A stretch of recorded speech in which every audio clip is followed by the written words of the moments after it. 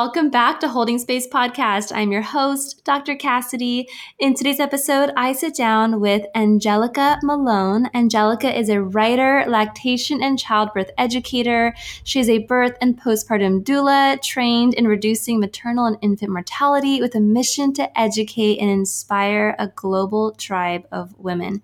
Angelica, thank you so much for making the time to be able to record this episode with me and have this conversation. I'm so grateful. Thank you, Cassidy. I'm so excited to be here. So I know that you have this hope to cultivate a global community of women.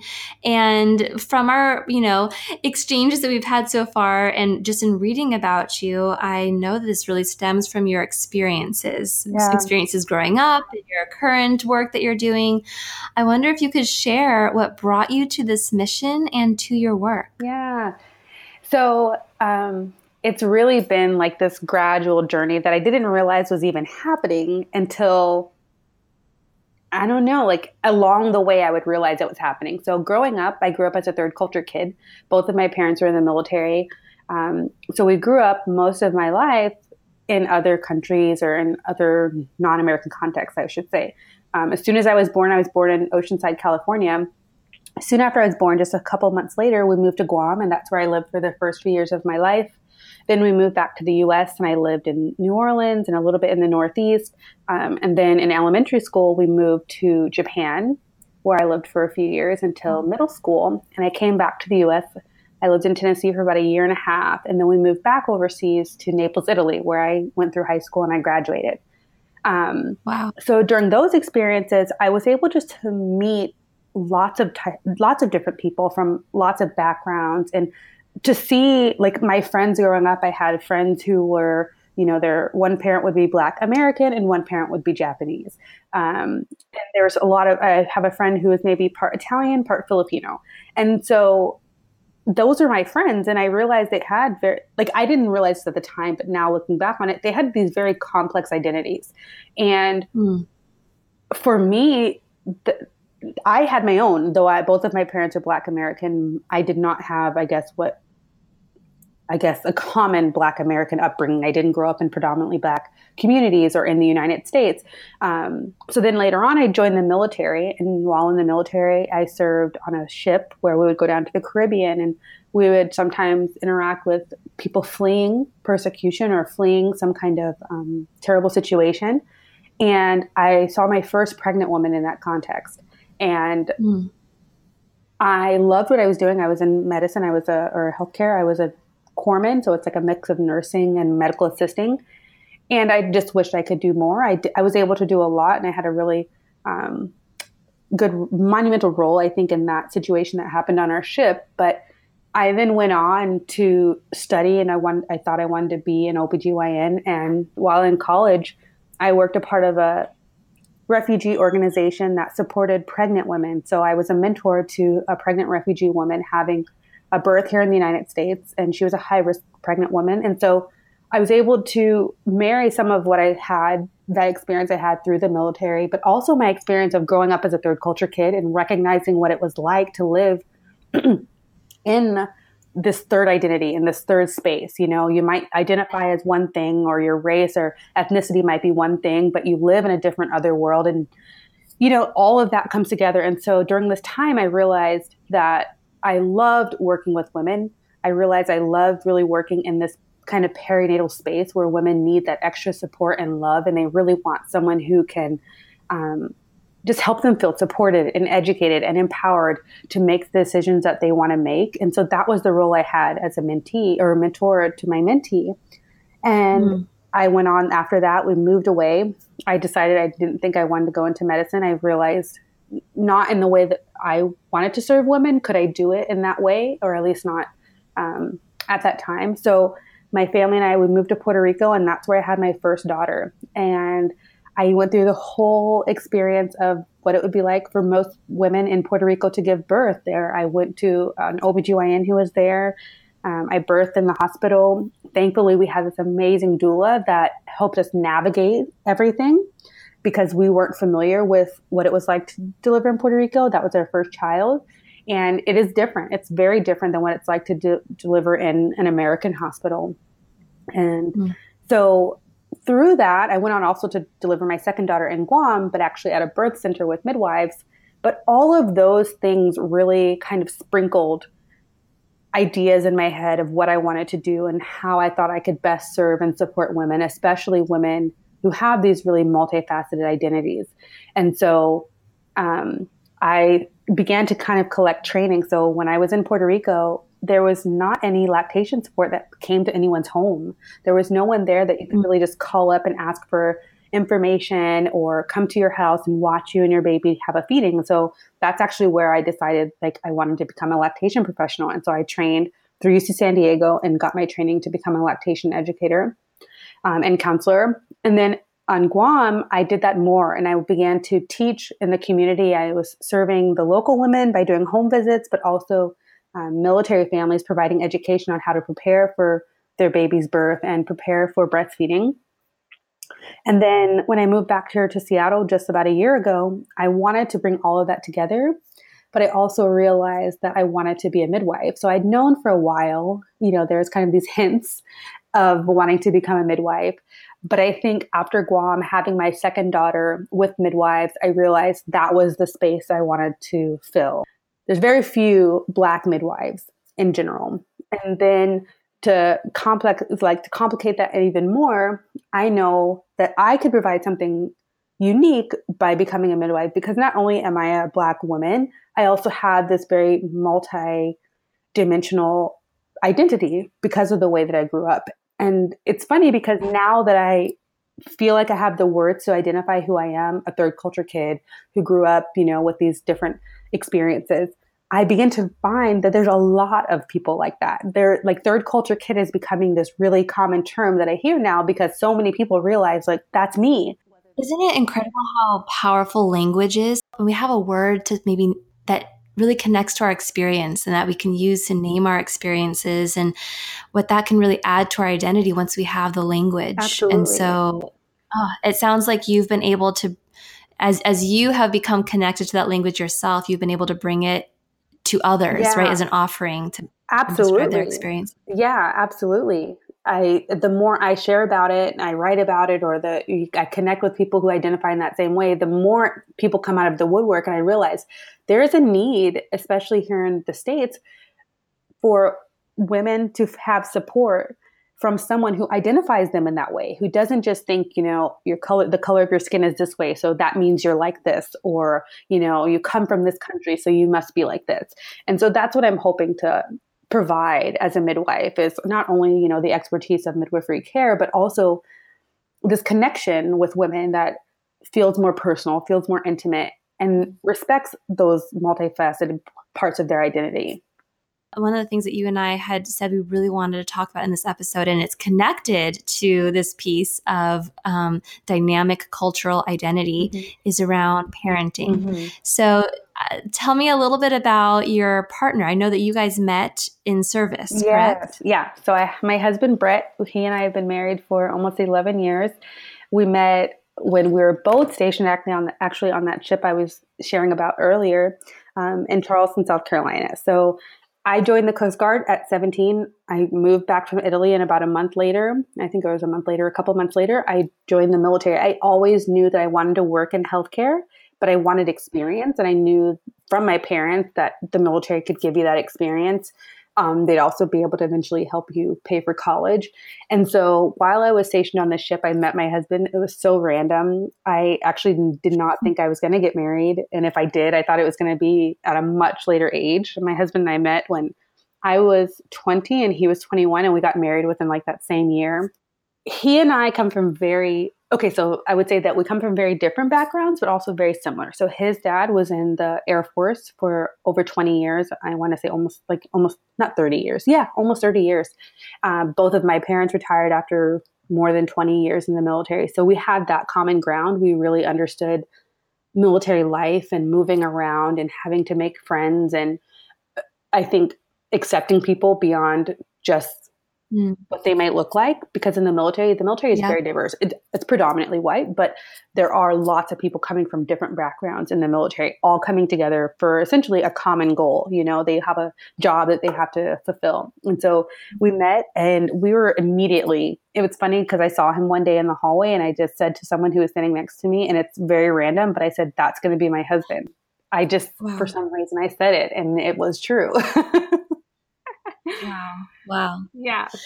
Yeah. So you were saying that you both come from similar but different backgrounds. So the Yeah. similarity was that you both had this understanding of being military children. How is your backgrounds different? So he had grown up in these different areas, but primarily in the South of the United States. And his family, his mom's side of the family, is all from the South. And so that makes us very different. If I were to ever identify with being from anywhere in the US, it would be like Philadelphia, New York, that area. That's always where my mom's family or they all lived. So yeah, I think we connected on the military experience, but we're very different in that. So very traditional Southern. He is white. I am Black. I grew up living overseas for much of my military child experience, and he lived all the time in the United States, in the South, in Alabama, in North Carolina, Texas. And when we first got together, we meshed really well. But when we started to talk about specifics of like living, I knew I always wanted to live overseas again. I knew I wanted to work in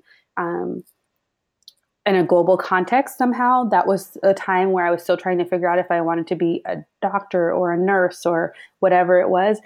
But I knew that no matter what, whatever my specialty was, I wanted to work in a humanitarian setting. And so we would talk about this constantly. And I think he kind of was like, okay, yeah, you know, whatever. But when we would talk about specifics, it's funny because I would say things like, you know, in Europe, most people don't have pickup trucks and things like that. And he was like, what? Everybody where I come from has pickup trucks. And I said, you know, and I said, you know, would you live somewhere where you couldn't have like a truck? And at first he was like, no, why would you do that? Like, why do people, I said, well, most people have little cars in Europe because the streets are little. And it was funny because there would be little things like that we'd talk about. And I couldn't understand how that was so much a part of his identity. And for me, it was such a almost ridiculous thing. But I feel like there have been these amazing things that happened along the way that allowed him to have a more global context where that kind of stuff to him is nothing anymore. Like he laughs at that and cannot even believe that that's kind of where he used to be, because now we both really value global citizenship for our children. And he totally respects the fact that I want to live overseas again and want to somehow serve in this kind of humanitarian context. And he, at any turn, there was a time where I was going to possibly go to Iraq and work and do lactation stuff and help set up a clinic. And he was immediately all for it, trying to figure out how we could do it. So it's been a really big change. And I think it was a big part of that was because we moved to Puerto Rico and we lived out in the community. And for him, that was his first real global experience, not living in the mainland US. And I think he fell in love. He fell in love with the idea that you could have a different way of living and that there are other people that do things in a different way that can really be amazing. And just because it's American doesn't mean it's great. There can be really wonderful things that come from other cultures, and the food can be really delicious in other places. And there's just a really richness to having a global perspective on life. And so, yeah, he's changed a lot since then.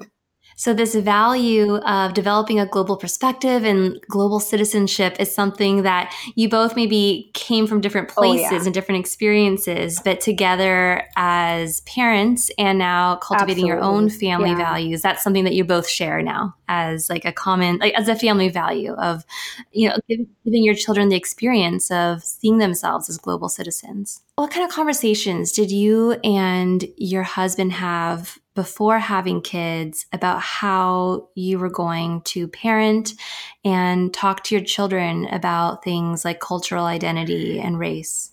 Okay, so before, when we first got married, I knew, like, one of the reasons I didn't want to get married was because I saw the bad aspects of my mom's and my parents' relationship. And I knew I didn't want anything like that. So, but I also began to realize we were coming into marriage right at the time where like social media, MySpace and stuff was coming about. I remember realizing some of the things that were wrong in my mom's marriage, but also realizing some of the things that could be wrong in a modern marriage, which I really attributed to social media, and I attributed to this just oversharing of everything in your life, where the marriage is not sacred. And I really felt like when we got married, it was he and I against the world.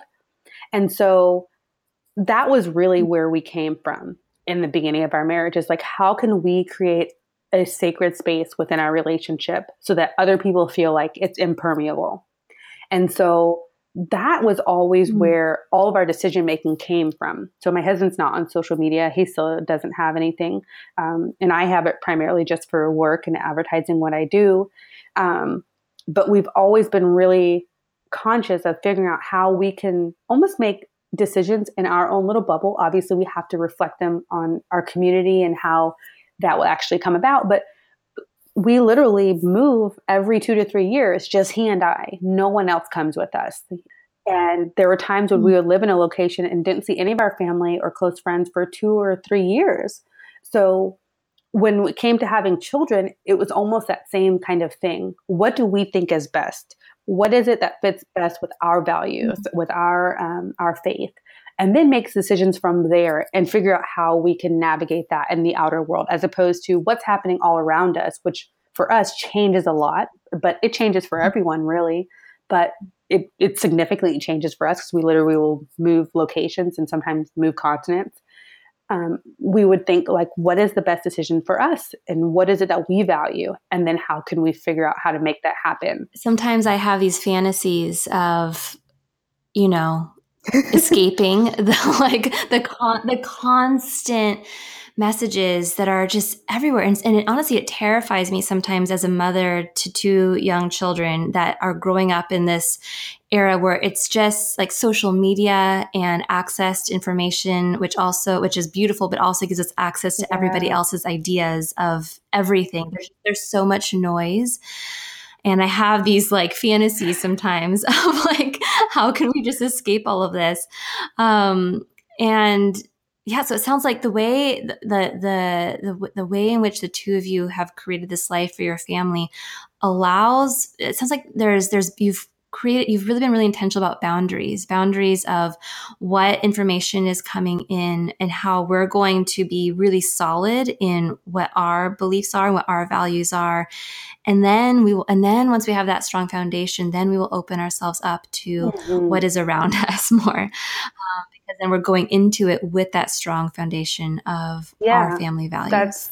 That's absolutely it. And my husband and I are both very conscious of what's going on in the outside world, but we just make a conscious effort of not allowing that to really dictate the way that we make decisions. And it's not easy. It's very difficult. And I will say, moving back here to Seattle, to the mainland US last year after living overseas for 6 years, which is where I birthed my daughters and I became a mother and learned all of what I learned about being a mother, truly like my own mothering style, I should say. It was extremely traumatizing. And it's still something I really struggle with today, because when I lived on Guam and I lived in Puerto Rico especially, I lived out in the Puerto Rican community. So I was not a part of their social pressures, but I also was not a part of the American social pressures. I could truly form my own identity. And then when we moved to Guam, we ended up moving onto a military base. And that was kind of like my ease into Americanism, because I was surrounded by other women who were Americans and had come over here to Guam to live.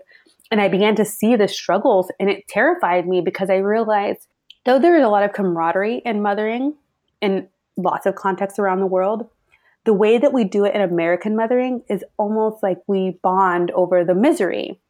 And so when I was in Puerto Rico, they don't do that. They just did not. And even the local women on Guam, they don't really do that.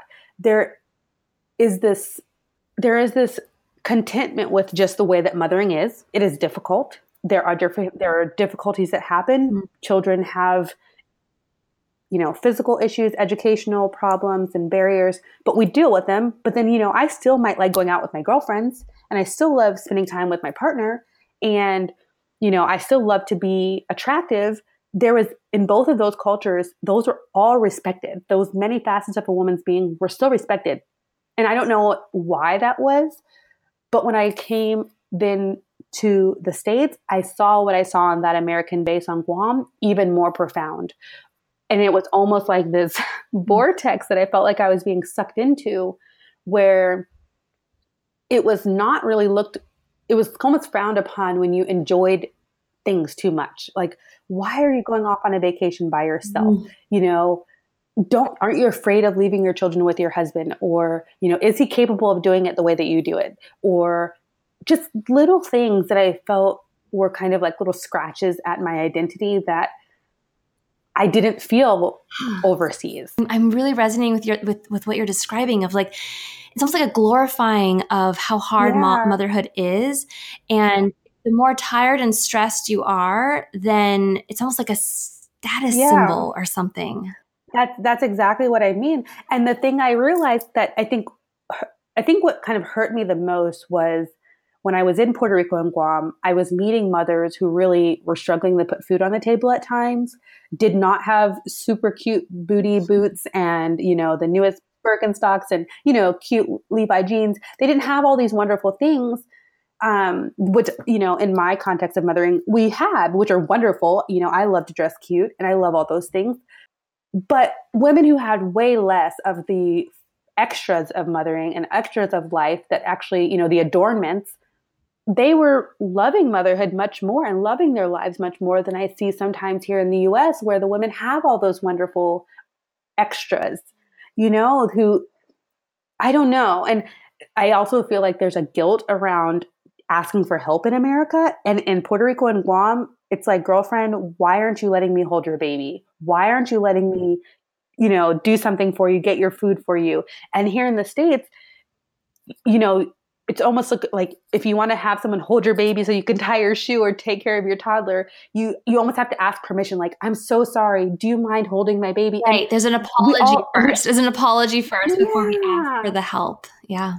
Yeah. And really, I identify, like, when I see a mom struggling in the grocery store, I'm like, girl, I get it. Do not worry. I am not judging you. Because I understand, like, that could be me tomorrow. Yeah, absolutely. It will be. It will be me tomorrow. It could be me. Yeah. Exactly. Yeah. So is part of your mission in the work that you're doing and the writing that you're doing, is it to deconstruct and unpack some of these things and to invite conversation and dialogue around this piece that exhaustion and doing it all alone as a status symbol is not something that we're actually killing ourselves in doing that? Yeah. So in the perinatal space, as I'm sort of supporting families like in prenatal education, I try and drop those little bits of information and those graces in there. Yeah. I haven't done much writing about it because honestly, I find it so overwhelming. I don't even know where to start because I never want it to come off as judgmental, because I understand it's very hard to live differently when everyone around you is living a certain way. So I don't at all judge like a woman who, you know, is having that experience of what I just explained. So yeah, I try and do it in a way where I'm spending lots of time with the family. So then it doesn't just come off as like, let me tell you about my idea or my philosophy. It's really a gradual process of where I can share it in the context of talking about, you know, preparing for the birth or how to ask for help as soon as the baby's born and you're transitioning back home. But I would love to figure out a way to write about it. I can resonate with this as well. As a therapist, there are a lot of things that I see. I almost see it as like, it's like the smog we breathe in, right? It's like we're breathing it in, all these discourses and these messages. And it's like, it's hard to even really see it, but you're breathing it in and it's affecting you.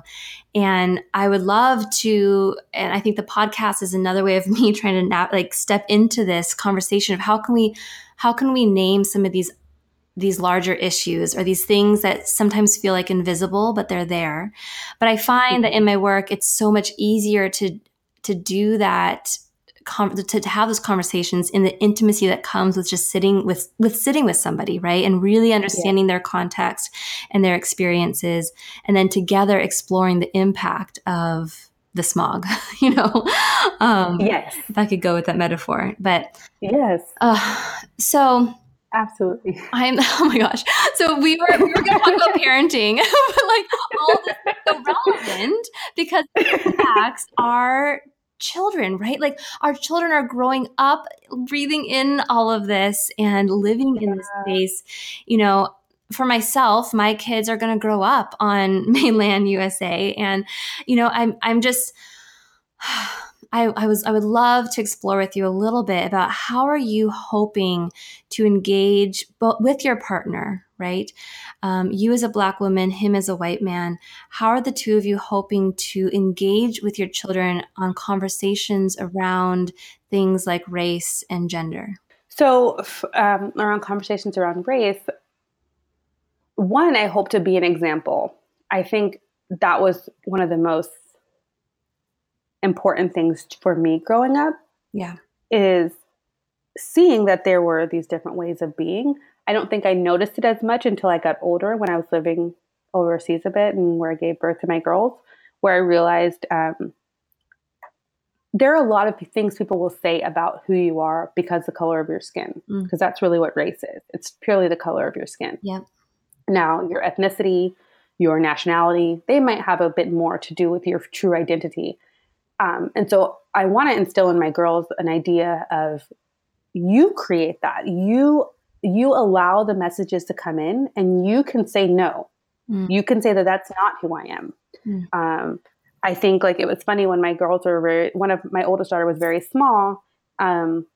She still really didn't have any features that would tell you whether or not she looks more Black or more white. And someone was like, oh, well, her hair is going to be super curly because all biracial kids have super curly hair. Well, my girls have very fair, almost blonde hair, and it's not super curly. Yeah. And so just to say, like, the reason I say that is because there are a lot of things that people might think about you because of the color of your skin. Right. I get so many preconceived ideas of I think what people think of me before they meet me or before I open my mouth, depending upon what I'm wearing or, you know, whether or not I'm with my husband or I'm with my kids.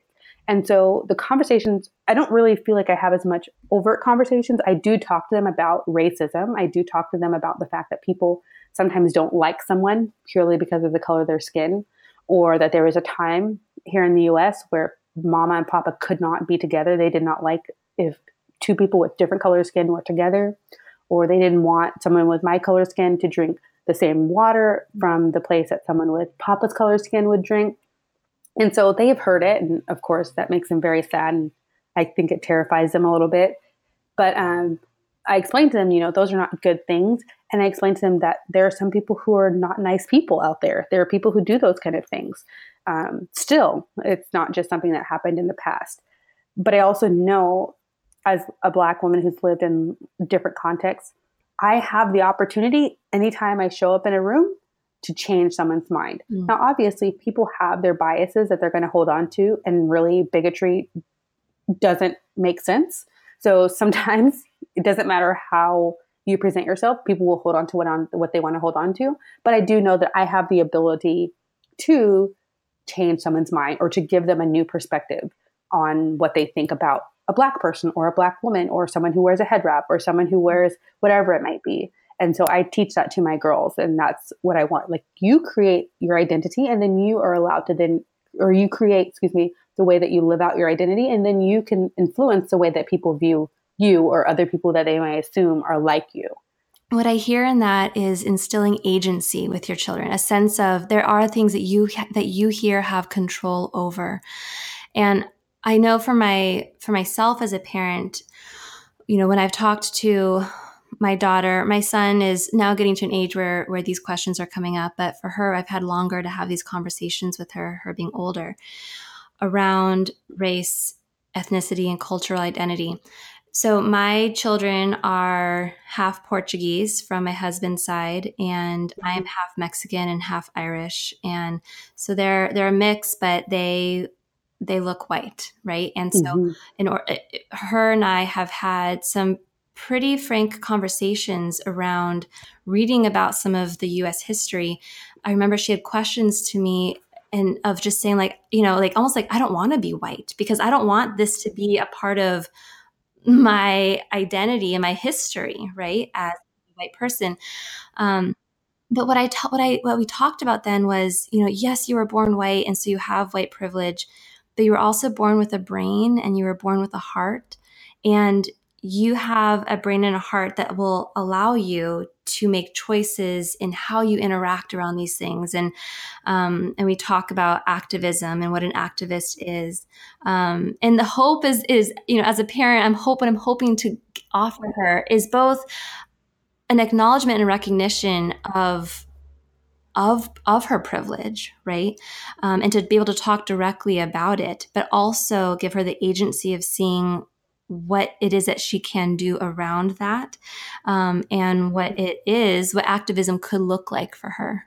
I think my husband, being a white man who has a Southern family with a lot of the history and a lot of the tendencies that some would assume about people from the South, there is that there. That's obviously not him.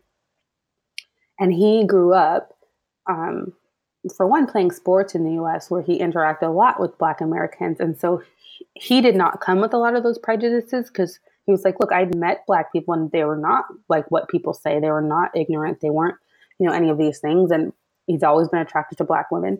And so I think he does struggle as well with identifying with the negative parts of being the negative context coming with being a white male, because he doesn't identify with any of those things.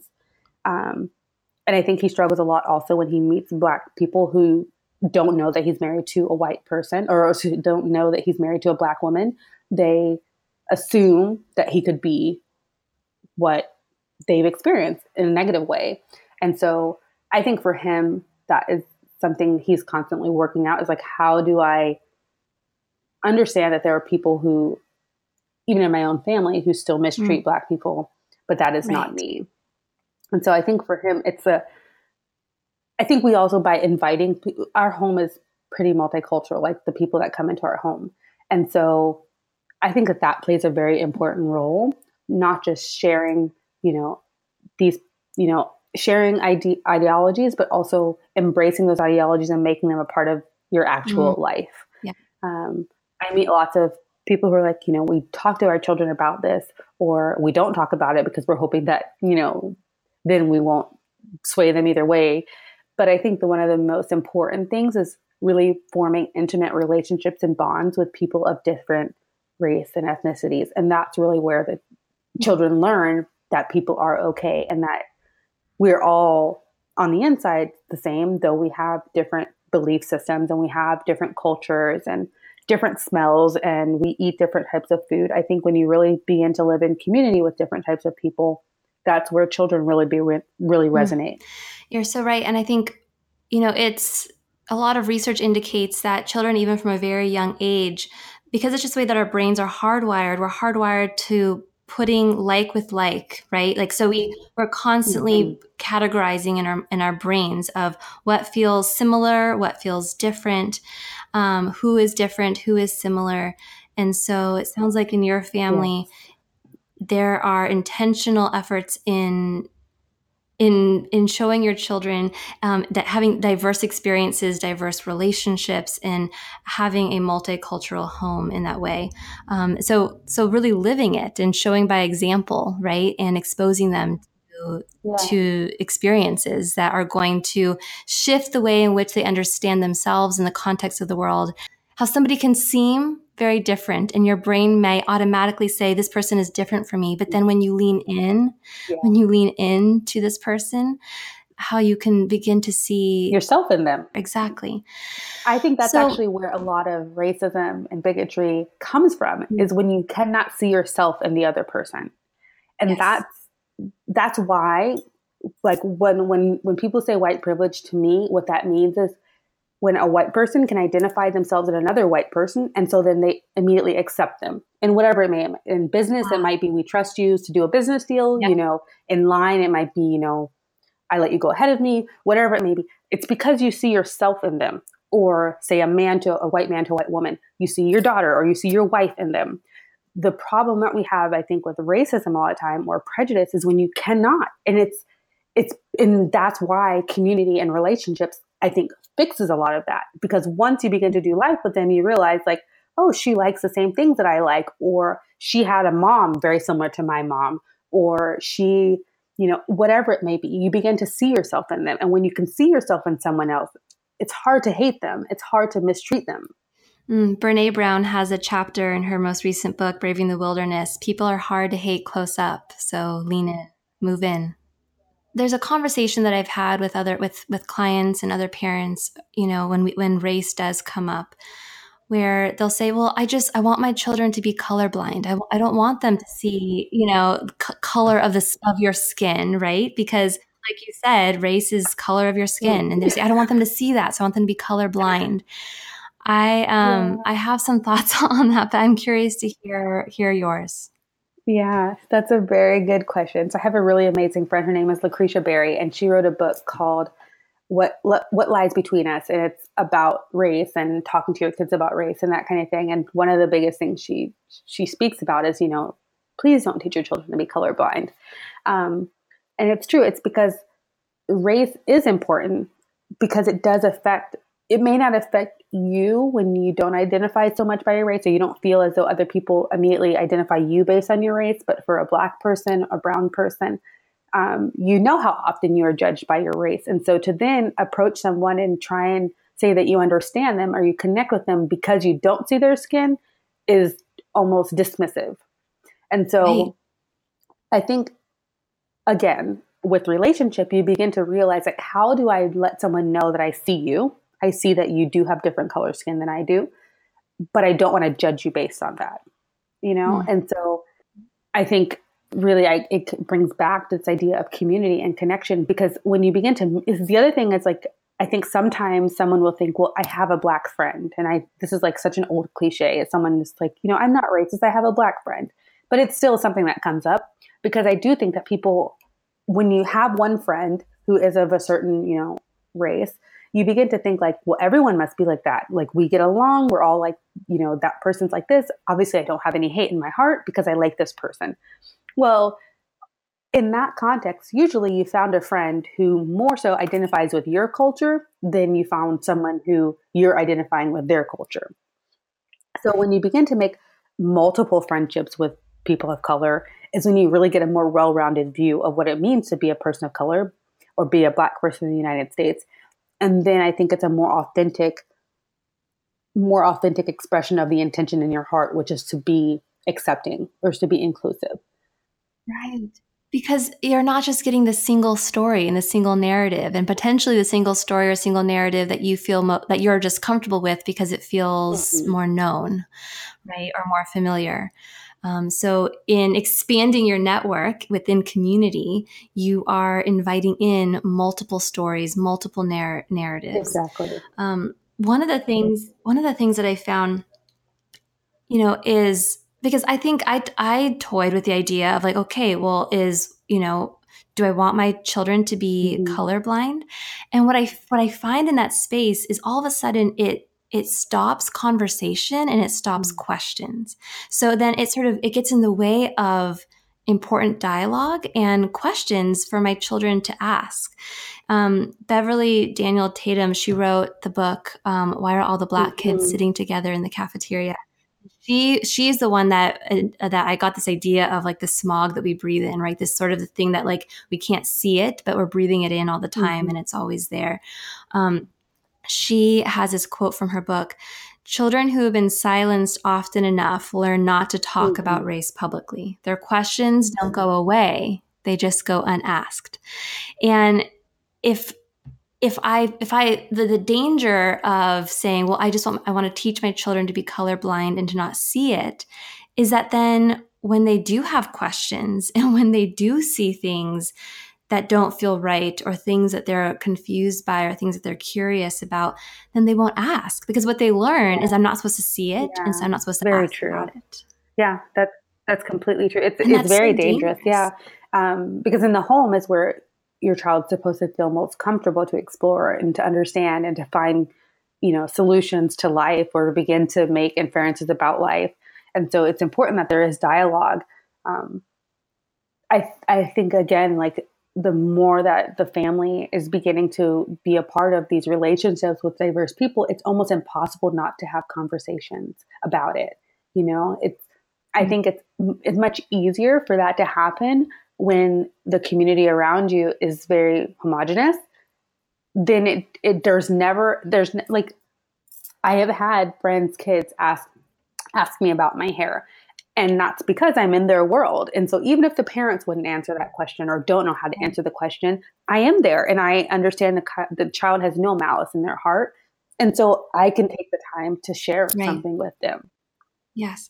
Yeah. Just this past week, we have a friend who is in a wheelchair, and my daughter do dance with each other. And my daughter asked her, how do you go swimming? Can you go swimming? And I think there was like this immediate feeling in me, like, oh my gosh, don't ask, like awkward, uncomfortable, but then I breathe, because that's my issue, right? That's my issue. And so I took a breath and didn't, shame her for asking the question. And, fortunately her friend's mom, looked at her and responded and answered every question that she had about this, and answered questions how she became in the wheelchair. And then my daughter had follow-up questions after that. And it really invited this really rich dialogue and conversation with my daughter that would never have happened if I wanted her to just be blind to this, or to say, we don't ask questions like that, or we shouldn't ask questions. And I don't know, I find that when I find myself feeling uncomfortable, because kids will ask the darndest things, but if I'm uncomfortable with it, like, that's my thing. That's my thing, that I have to like name it, breathe, be mindful of like, okay, what is this thing that just made me feel like I wanted to avoid that, or I wanted to shut it down, or I was uncomfortable, right?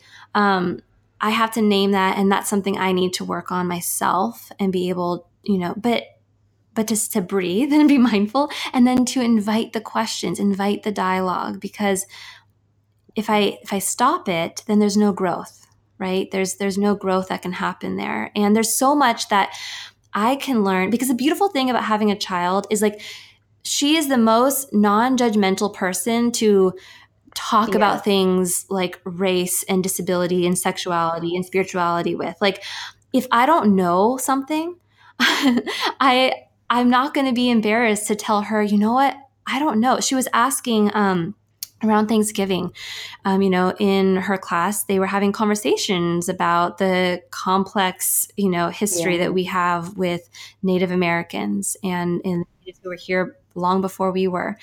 And she had questions that I didn't know the answers to. And I think in maybe any other context, I would have been embarrassed. I would have just stopped the conversation so that somebody wouldn't know that I don't know the answers. But with her, she's the most non-judgmental person for me to say, I don't know, but I want to know more. And I'm so glad that you're curious about this. I am too. Let's find out together. Let's go and find somebody that we can talk to and we can ask these questions to. And I don't know, it's just, I think if we stop the conversation, if we pretend to be blind to it, we want our kids to be blind to it, then it stops really beautiful dialogue and growth on both parts. So Angelica, do you have any favorite resources for parenting within a multiracial family? Or just, we've talked about that. That was a question that I had posed to you in that paper, that document I sent you, all the questions, but we talked about so much more beyond that. So I'm like, how do I ask this? And we talked about so much, but I guess my question to you is, do you have any resources for any of the things we've been talking about around, I don't know, parenting, around being a woman and being a mother within the context of all these things? It's a big question, I know, but we talked about so much. Okay, I have a few things in my head I'm going to try and get out there and make sure that I share. So as far as race and talking about race with your children and also in your family and hopefully even with your friends, there's something called brownicity.com, and that's through my friend Lucretia Berry. And she has a PhD actually in this topic. And so she's very well equipped at how to navigate this. And she really travels around the country sharing with groups how they can have these conversations. So that's a really good place to start. And she has a book. I think she has a couple books actually that are really great for helping have these dialogues within the family.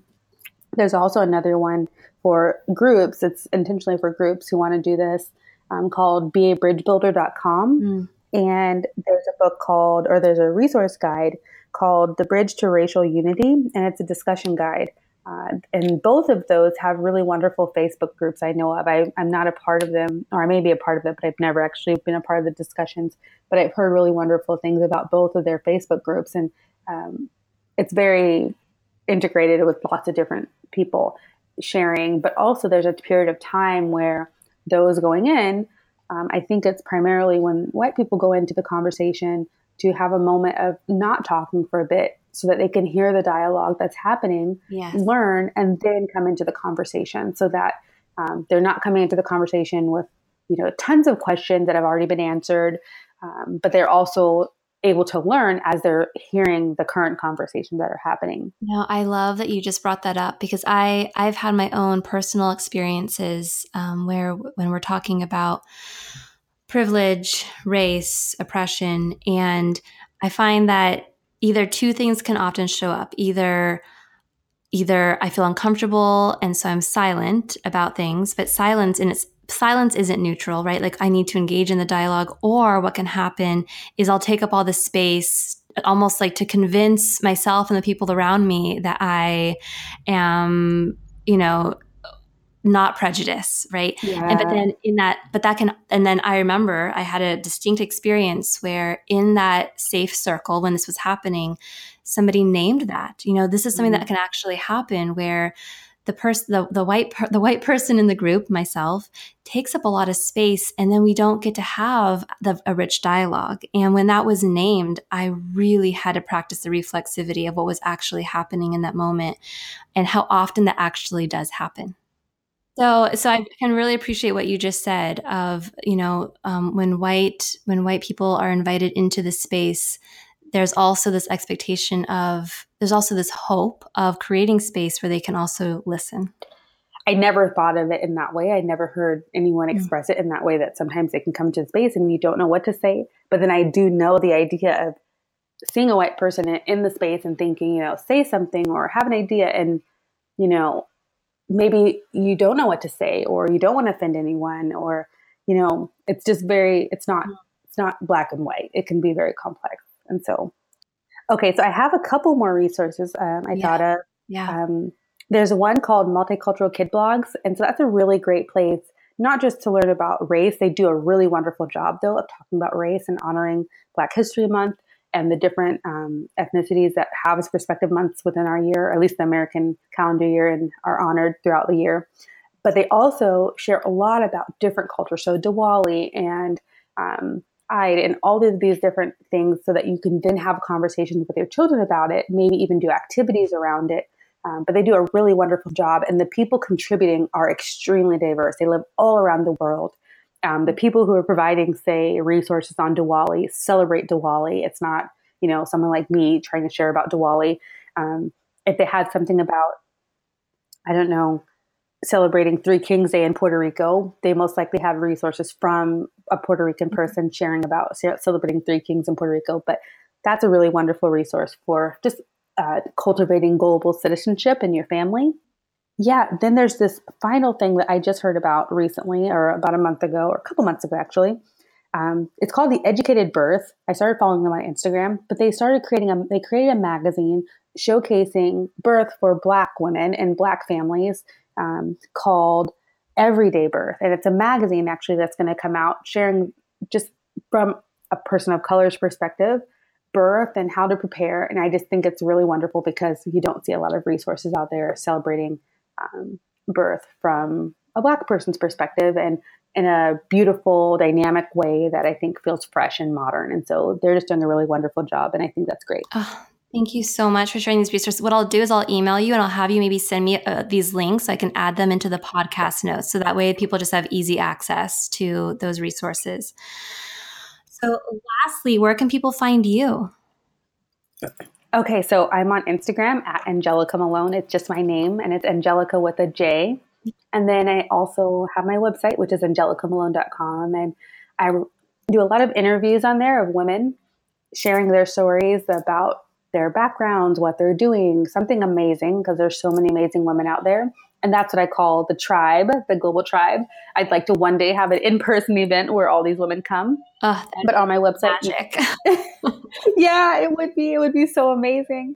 So yeah, you can find that on the website. I also have like teas. I do herbal teas that I blend that just are really nourishing for the womb and promote restful sleep. I'll send you. Actually, I'm going to send you one. I realize I want to send you one. But yeah, girl, I'll take a comforting herbal tea. That's gonna amazing. The work that you're doing is amazing. This conversation, I'm so grateful to you and opening your heart up to doing this having this conversation with me. And you're just an amazing resource. And I'm so grateful to you for all the work you're doing and for making the time. Yeah, Cassie, thank you for having this space. Really, holding space is the perfect name for this podcast because that's exactly what you're doing. So thank you. Thank you, Angelica. You've been listening to Holding Space Podcast. I hope you enjoyed the information that was shared in this episode. If you did, you might want to subscribe and be the first to hear about future episodes as soon as they air. Thank you so much for sharing this space with me. Have a great day.